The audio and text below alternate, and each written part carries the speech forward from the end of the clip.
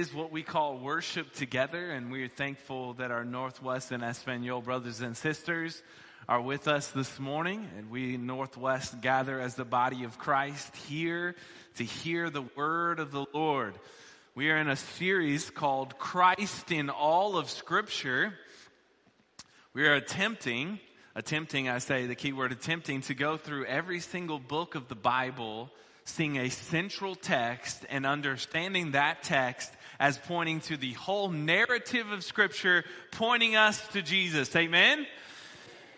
And so it's a beautiful day this morning as we get to the book of Job. And if you've never read this book, it is a very interesting text of Scripture. One in which can be studied for years and months and days and weeks, and still not grasp the depth of knowledge in which God wants to teach us according to His Word.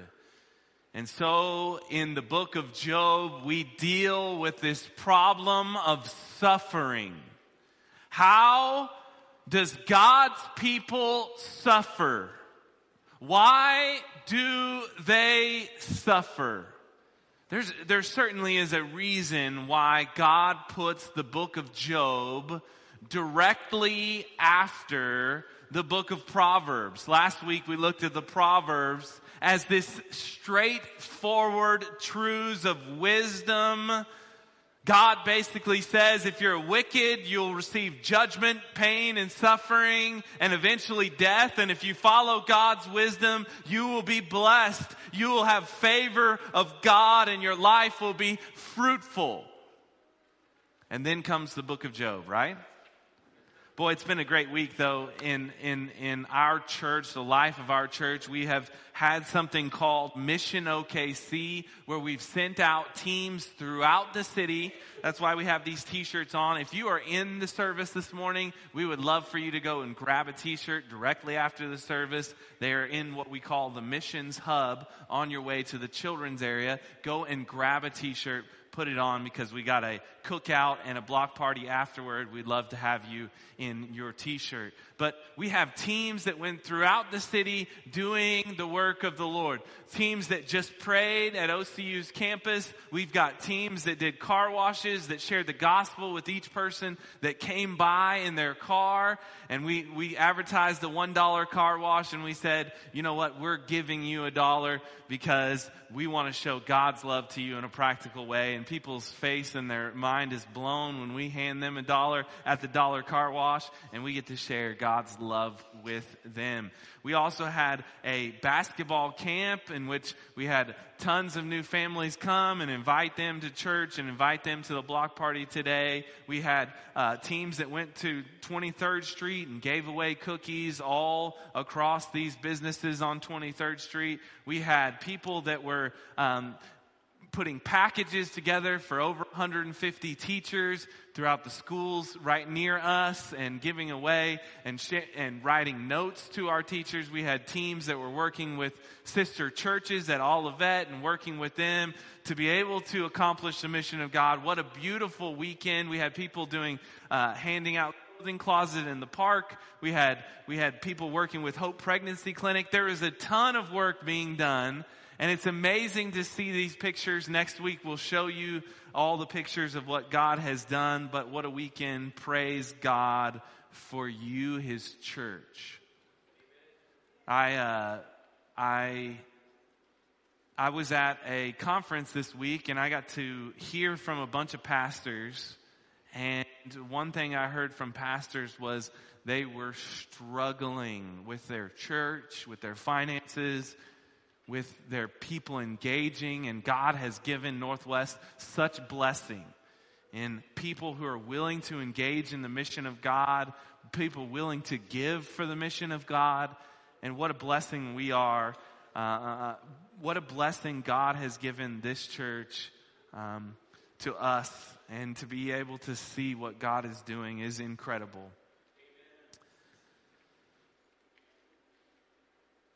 But Job shows us that He doesn't always work according to the Proverbs. His wisdom is not always, you do this, you're blessed. You don't do this, you're cursed. It's not that way according to His sovereign plan. You see, His ways are higher than our ways. His thoughts are greater than our thoughts, and so it is with suffering. We may not understand why we are suffering, and yet throughout this book, God calls Job, and He calls us as His church to trust in the one who created the world, who created all things and holds all things together by His great word. To trust in God's wisdom over our circumstance, our feelings, our physical. That's what God's calling us to do in the book of Job. Have you ever asked the question? Because when I read the book of Job, I think of myself, and I think of a lot of you in here. Probably most everyone in here has had a time of suffering. Have you ever asked the question, why God? Why did this happen? One of the greatest characters of the Bible, who God Himself extols this man's character and his faith. Job asked the same question. Why did this happen to me? You see, the book of Job is meant for us to wrestle with and to consider the wisdom of God and the goodness of God. So let's look at the book for a minute. And you saw the video earlier, but we're going to recap just a little bit. Maybe you haven't heard it before, or maybe you just need to be reminded of this great text of Scripture. There's a gathering in which Satan, the adversary, comes to accuse God's creation of not having faith, being wicked and evil. And Job 1:8 says, "And the Lord said to Satan, have you considered my servant Job, that there is none like him on the earth, a blameless and upright man who fears God and turns away from evil?" Job is this good man who fears the Lord. Have you considered him, Satan? Then Satan answered the Lord and says, does Job fear God for no reason? Have you not put a hedge around him and his house, all that he has on every side? You have blessed the work of his hands, and his possessions have increased in the land. But stretch out your hand and touch all that he has, and he will curse you to his face. And the Lord said to Satan, behold, all that he has is in your hand. Only against him do not stretch your hand. So Satan went out from the presence of the Lord, and Satan did his bidding. The question that's being asked by Satan is a good question. Is there a true believer in God that walks the face of the earth? Satan then accuses Job of his faith being a sham,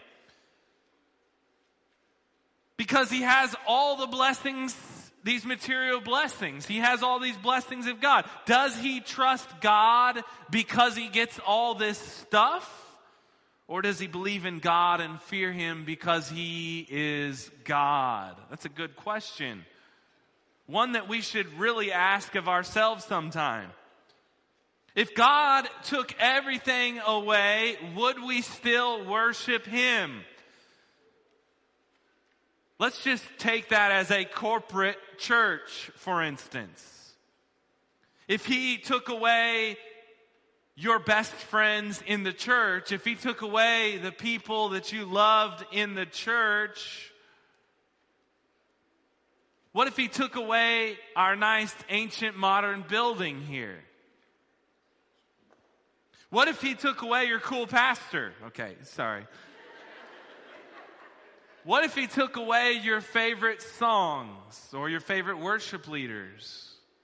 What if he took away that which you hold dear in the corporate gathering?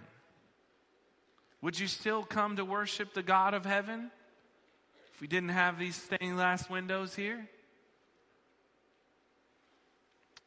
would you still worship God? That's what Satan's asking. Will Job still fear the Lord if he doesn't have the hedge of protection over him? Job has a lot of stuff, guys. Job chapter 1 tells us what kind of stuff he has. Job chapter 1 verse 2 says, there were born to him 7 sons and 3 daughters. What a blessing. He possessed 7,000 sheep, 3,000 camels, 500 yoke of oxen, 500 female donkeys, very many servants. And it says, so that this man was the greatest of all the people of the East. He was the greatest. He had the most. He was blessed. And in a day, he loses it all. All that I just mentioned, he lost in one day. A servant runs up to him and says, the oxen and donkeys, they have been stolen by the Sabaeans. I don't know who the Sabaeans are, but they stole his oxen and donkeys. It would be like owning your own business and all the machinery in the factory is gone. It's the equipment he uses. The oxen and the donkeys pull the plow. It's what he uses to make his money, to make his living. It's gone. Then another servant comes up right as the other servant has just finished and says, the fire from heaven fell and burnt up the sheep and the servants and consumed them. I alone escaped to tell you. So not only his sheep is gone, but his servants. Another way of saying that is your clothing. All the things that you make your clothes from, the wool coat that you wanted, Job, it's gone. All your employees that you work so hard to get and invested in their life so they work hard for you, they're gone too. Then another servant runs up and says, the camels are gone. Guess what? His main transportation now is gone. No more Rolls Royce, no more private jet. Not even a 96 Altima can he drive around. He's got no transportation. It's gone.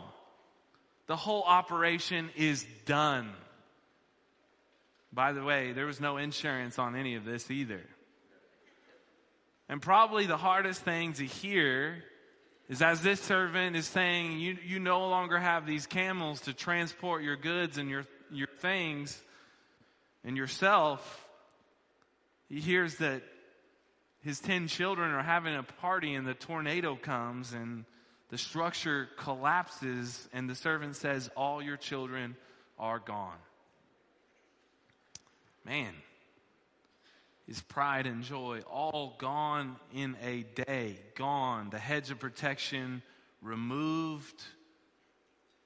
Satan takes everything from him in one day. Gone.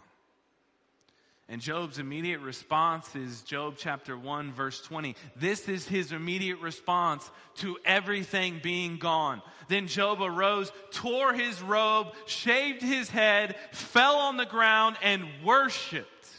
And he said, naked I came from my mother's womb, and naked shall I return. The Lord gave and the Lord has taken away. Blessed be the name of the Lord. He worshiped the Lord. He said, blessed be the name of the Lord.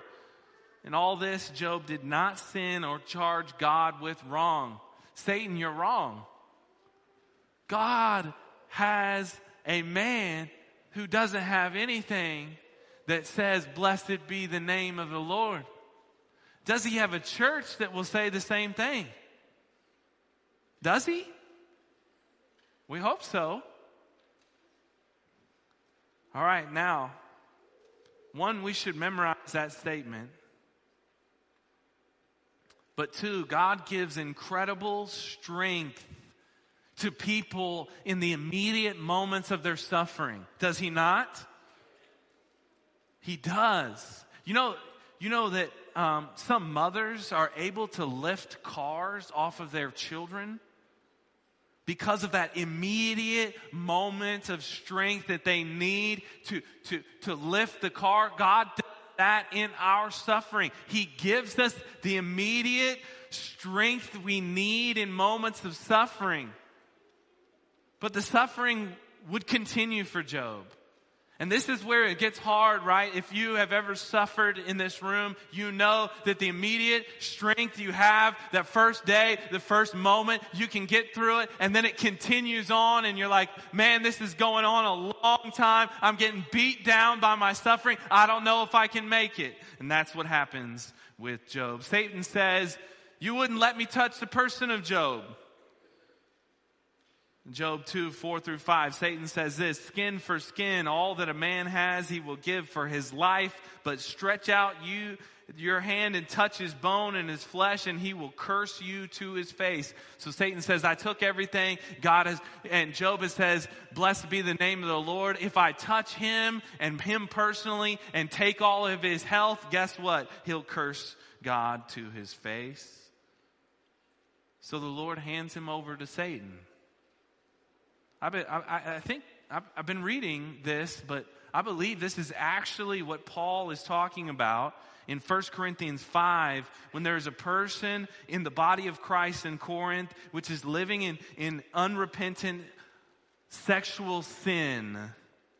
And Paul says to them in 1 Corinthians 5, verse 4, when you're assembled in the name of the Lord Jesus and my spirit is present, with the power of the Lord Jesus, you are to deliver this man to Satan for the destruction of the flesh, so that his spirit may be saved in the day of the Lord. So in actuality, God is removing the hedge of protection over those in his church who are not representing him. Just like he does with Job here, except Job is representing him. So God removes this hedge of protection from Job over his personal body. But Job is righteous.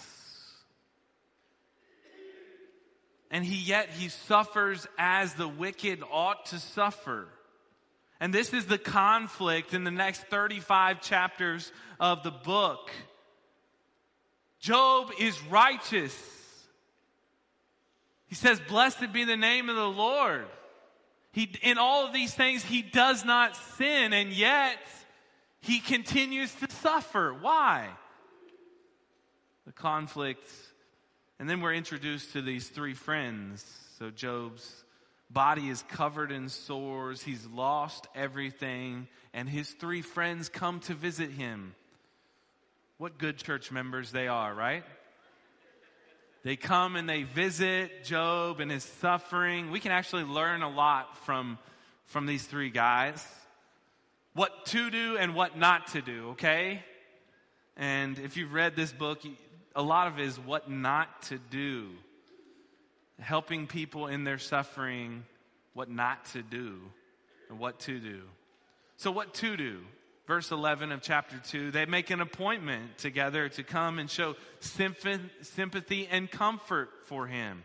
So that is something to do when someone is suffering, to make an appointment, to gather together, to show comfort and sympathy for them. 2:13, this is a great thing to do for his three friends. And they sat with him on the ground 7 days and 7 nights, and no one spoke a word to him, for they saw that his suffering was great. You know what is great, and I've learned this as being a pastor, is when someone is suffering, you just sit with them. Don't talk to them. Don't try and make it right. Don't try and tell them that it's going to get better. Just sit with them. Sympathize with them. Keep your mouth shut. But after 7 days, guess what? Job opens his mouth, and then they open their mouth. They say things like, I know what's going on here, Job. You've sinned against God, and thus you're being punished for your sin. I know what's going on here, Job. You are just being disciplined by the Lord. And the dialogue is so intense and so long. And at the end, they just go have at it. And they just say, Job, you've done all these things wrong, even though that is completely false.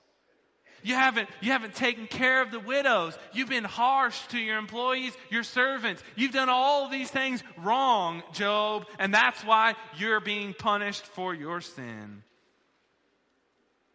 And Job's response each time is, I haven't done wrong. I don't know why I'm suffering.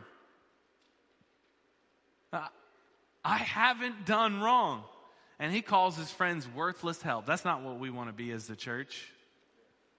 We don't want to be worthless help. And in the midst of all of this dialogue between him and his friends and trying to go back and forth and trying to realize, why is God doing this? What is God doing in this suffering? Why am I suffering? But in Proverbs it says the wicked suffer. So why am I suffering? That's basically Job's argument and his friends' discussion. And in the midst of this suffering and this dialogue, we get to Job chapter 19, verse 21 through 27. And Job declares his trust and his faith in his God, even if he doesn't understand. So let's look at this incredible passage of Scripture, Job chapter 19, verse 21. If you'll stand with me in reading of God's Word, this is what we do at Northwest, is we believe that this Scripture has power. And when we read it, we understand that God is changing our hearts and our minds. He's dealing with our own hearts and our own understanding of who He is. And even Job, who is righteous and a follower of the Lord, has to be corrected at the end of this book. And maybe we need to correct our theology of suffering as well. So let's read this. Job chapter 19, verse 21. Have mercy on me. Have mercy on me, O you my friends, for the hand of the God has touched me. Why do you, like God, pursue me? Why are you not satisfied with my flesh? Oh, that my words were written. Oh, that they were inscribed in a book. Oh, that with an iron pen and lead they were engraved in the rock forever. And then this statement, for I know that my Redeemer lives, and at last he will stand upon the earth. After my skin has been thus destroyed, yet in my flesh I shall see God, whom I shall see for myself, and my eyes shall behold, and not another. My heart faints within me. You can be seated. Father, we ask that this morning that you would give us eyes to see, ears to hear of how your relationship to suffering occurs. And what we are to see according to Job in the Scriptures. And Father, we pray that you would convict our hearts to understand that you are truly God and that you have given salvation because our Redeemer, my Redeemer, lives. Lord, we ask that you would help us to see and understand, give grace to our own life, that we may follow you all the days of our life. In Jesus' name we pray, amen. I was telling my wife this morning that there's a story that's in our American tradition that kind of displays what we're talking about here with Job. That answers the question, if we didn't have anything, would we still praise and worship and celebrate our God? It's interesting. It's a children's story. It's the story of the Grinch. The Grinch actually thinks that if he takes away all the presents from the people in Whoville, the Who's in Whoville, that they will not celebrate Christmas. He actually thinks that if he can take all of their stuff, all of the things that they have gathered for Christmas, all their decorations, all their food, all their presents, and he take them for himself, that the people will not sing about Christmas. And even in the story, he anticipates a cry, a wail from the village. And what does he hear? Singing, celebration. The people gathering together again and rejoicing that it is Christmas Day, even though they have nothing, right?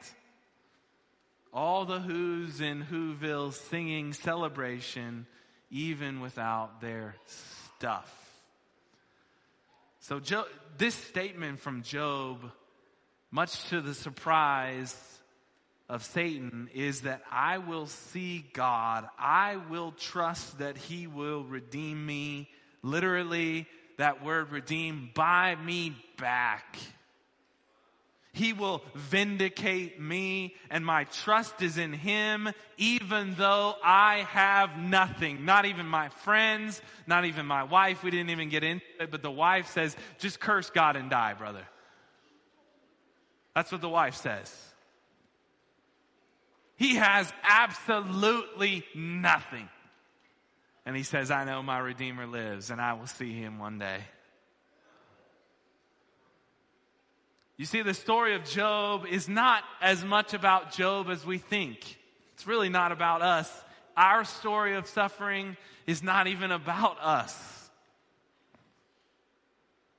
The story is setting up the greatest story. The story of the righteous Redeemer who will one day suffer for the unrighteous, buying them back so that they may cross over from death to life. It's Jesus, amen? Let's go, let's go.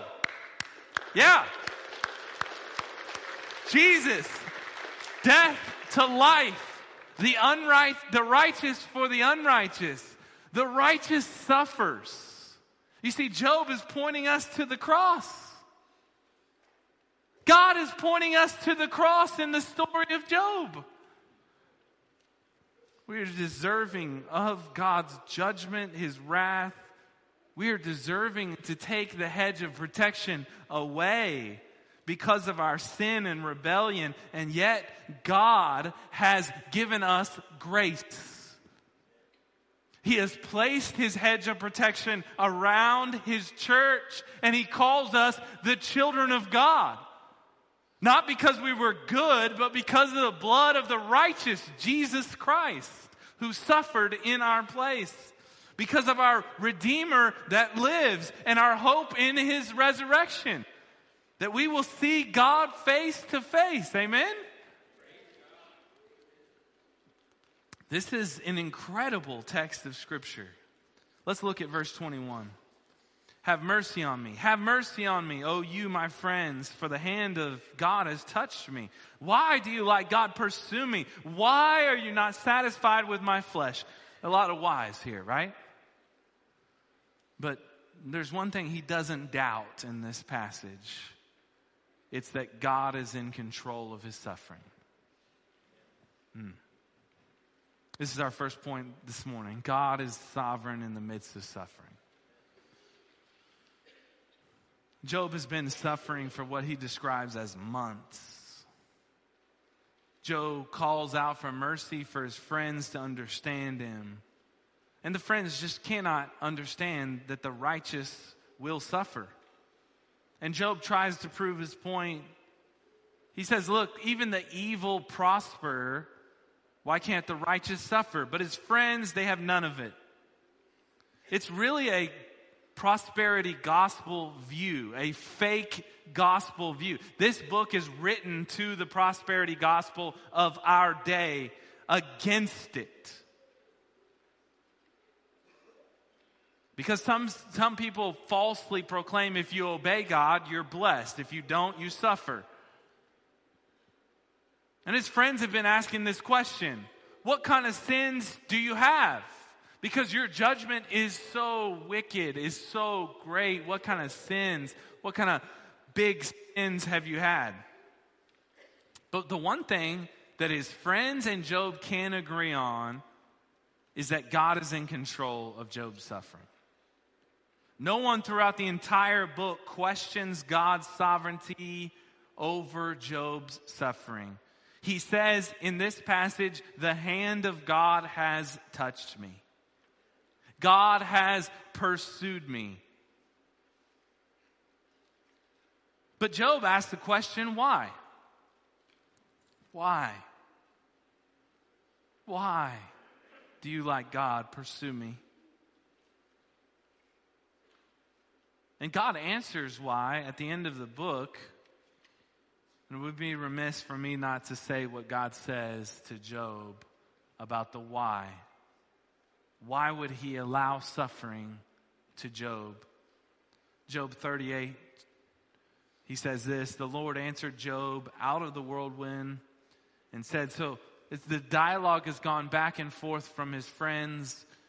And then we have another friend who comes on the scene who speaks before the Lord speaks, almost like a John the Baptist before Christ comes, as he speaks truth, and then the Lord speaks. And this is what the Lord says. And the Lord answered Job out of the whirlwind and said, who is this that darkens counsel by words without knowledge? Dressed for action like a man, I will question you, and you make it known to me. Where were you when I laid the foundation of the earth? Tell me if you have understanding. Who determined its measurements? Surely you know. Or stretched the line upon it? Or on what were its bases sunk? Or who laid its cornerstone? Or when the morning stars sang together and all the sons of God shouted for joy? Or who shut in the sea with its door when it burst out from the womb? When I made clouds its garment and thick darkness its swaddling band, and prescribed limits for it, and set bars and doors, and said, thus far you shall come and no farther, and here shall your proud waves be stayed. Have you commanded the morning since your days began, or caused the dawn to know its place, that it might take hold of the skirts of the earth, and the wicked be shaken out of it? And it goes on and on. As God describes his creation, he even uses the terms Leviathan, these huge created monsters, in which he is the one in charge of them. In essence, he doesn't answer Job's why. He answers that I am God. I am the creator God. I hold all things together. I am wisdom itself. In essence, God has plans that we cannot see. His ways are higher than our ways. He sees the big picture. And he looks down from heaven and sees the whole picture. But if you're here this morning and you're reading this or you're hearing this and you're like, but you're not answering the question. You're sidestepping the issue. And if you're here this morning and you're in the midst of a great suffering, you're really like, I don't feel like I have any more answers than when I started. I believe the next section is for you. I believe that God has shown us, according to his word, why the 35 chapters are in the Bible about the argument of whether God would allow the righteous to suffer. Right here. And Job thinks it's important too. Look what he says in verse 23. Oh, that my words were written. Oh, that they were inscribed in a book. Oh, that with an iron pen and lead they were engraved in the rock forever. He finds his testimony important enough for you to read. And what he says next is the most important statement he will say. He has written this for you. God has inscribed this story of suffering so that you can understand what God is doing in our world. Verse 25. This is Job's declaration. For I know that my Redeemer lives, and at the last he will stand upon the earth. And after my skin has been thus destroyed, yet in my flesh I shall see God. This is point number 2, which is this. We as the people of God trust in the hope of the gospel in the midst of our suffering. We as the people of God, the church, this is what we do. We trust in the hope of the gospel in the midst of our suffering. We trust that God is doing a work just as he did on the cross when we suffer. I believe this is why God allowed the suffering of Job, because he was pointing us to the ultimate Redeemer who would be completely righteous, yet take upon himself the suffering of sinners. And I believe that is why God ordains the church to suffer, so that we can declare the good news message of the one who did suffer for the unrighteous. 1 Peter 3:18 says this, For Christ also suffered once for sins, the righteous for the unrighteous, that he might bring us to God, being put in death in the flesh, but being made alive in the Spirit. Being put to death in the flesh, but being made alive in the Spirit. We may be put to death in the flesh. Job certainly was put to death in his flesh. He had nothing. But God made him alive in his spirit to declare the good news of the Redeemer that lives, and that one day he would see God. Praise the Lord for that. You see, Job knows that God is his Redeemer. The word in the Hebrew literally means the one who buys back. Someone who's sold into slavery, in deep debt. They buy them out of slavery. They buy them back. It's the redemption story of the gospel of Jesus Christ. God will vindicate him from his suffering. Job has been looking for an advocate. He's been looking for this advocate before God, and now he proclaims that God will be his Redeemer. He will be saved from his suffering by God himself. And that is what we see now. Job wasn't able to see that it was Christ who would redeem him from his earthly tent suffering, his bodily suffering.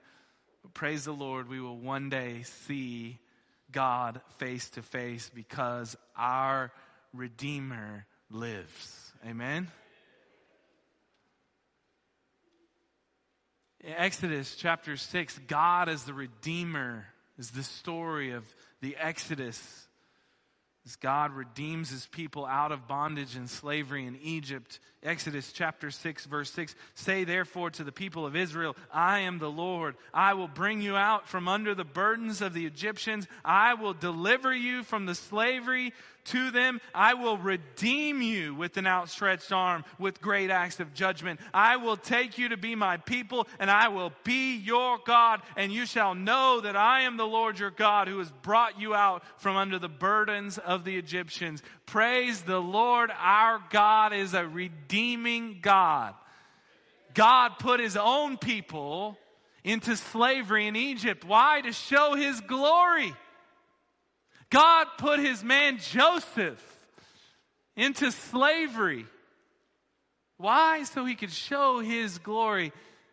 God himself came down to suffer on a cross. Why? To show his glory. Why would he not do the same with his church?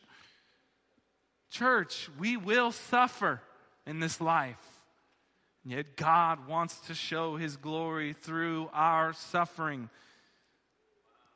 In his suffering, Job finds hope in the one who will save him through the judgment deserved for sinners. In verse 26, after my skin has thus been destroyed, yet in my flesh I shall see God. It's the hope of a resurrected body. The hope of it. His flesh is destroyed, but he gives hope to the resurrection that we find in the resurrection of Christ, that he himself will see God, as Paul writes, face to face. What a truth. Two things. God is glorified amidst righteous suffering because it reflects the gospel.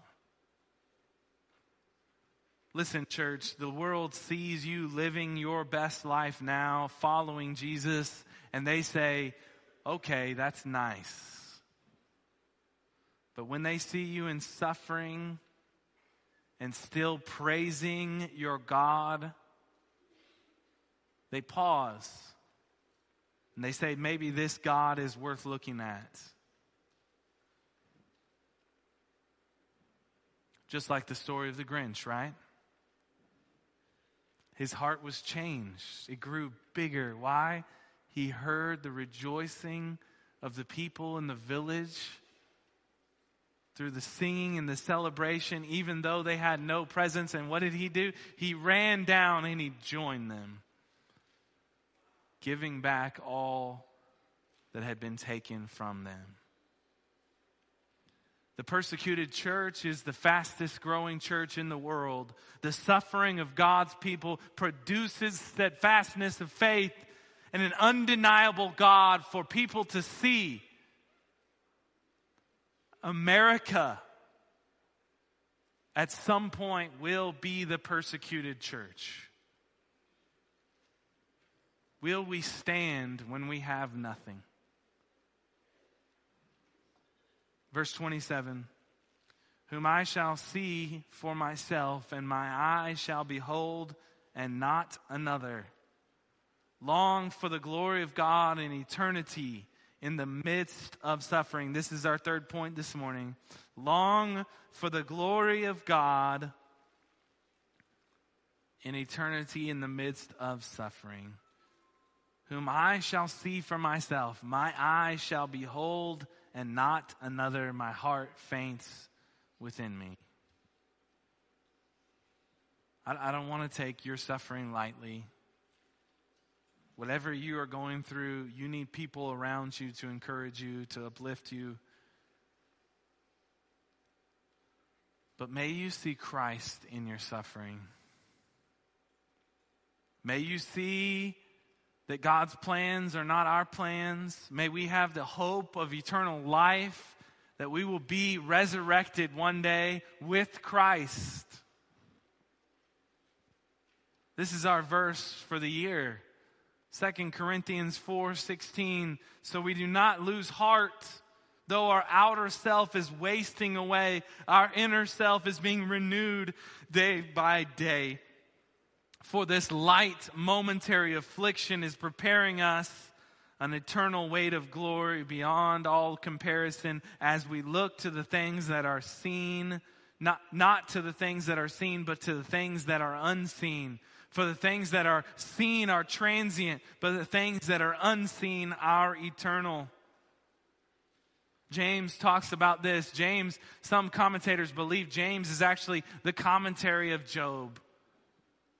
It says this in James chapter 1, verse 12, blessed is the man who remains steadfast under trial, for when he has stood the test, he will receive a crown of life, which God has promised to those who love him. Martin Luther said there are three ways to handle the Bible and to grow in the grace of God. He says one is meditation on the word, two is supplication or prayer, and three is suffering. And he gets that from Psalm chapter 119, verse 71. It is good for me that I was afflicted, that I might learn your statutes. You want to know your God?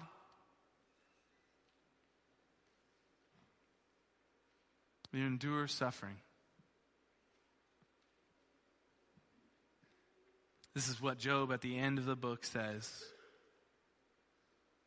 After enduring the suffering, after asking the questions why, after the Lord revealing to him, look, I am the creator of the heavens and the earth. I know way more than you will ever know.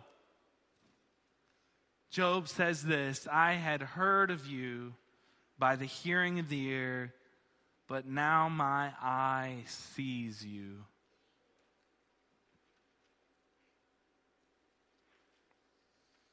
Job knows his God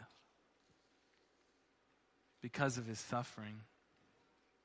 He also knows his Redeemer lives. What a story of finding God's glory in suffering. There are many right now in our church who are suffering.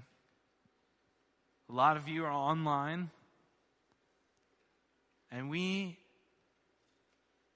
want to walk with you through your suffering, but also you are walking with us in showing the gospel is real, that our God is true by continuing to live out your faith in your suffering. So don't lose heart, church. Don't lose heart, people of God, if you endure suffering, because it is producing in you a steadfastness of faith that you know that your Redeemer lives. Amen? Let's pray. Father, we thank you for your word this morning, that we can find God's glory in our suffering through the book of Job. Father, thank you for having Job write these words down, that we may hear and understand and increase our faith in our God. When the world says that there is no God because of suffering, you say that is more the reason why there is a God. Because you came to suffer and die for sinners. That the wisdom of God is higher than our wisdom, that we may not understand all of these things. And yet the gospel declares that the righteous suffer. So we have hope in our resurrected bodies. Even though we live in exile on this earth, we have hope in Christ. Lord, help us to be a church with hope that lives in hope, in glory. In Jesus' name we pray. Amen.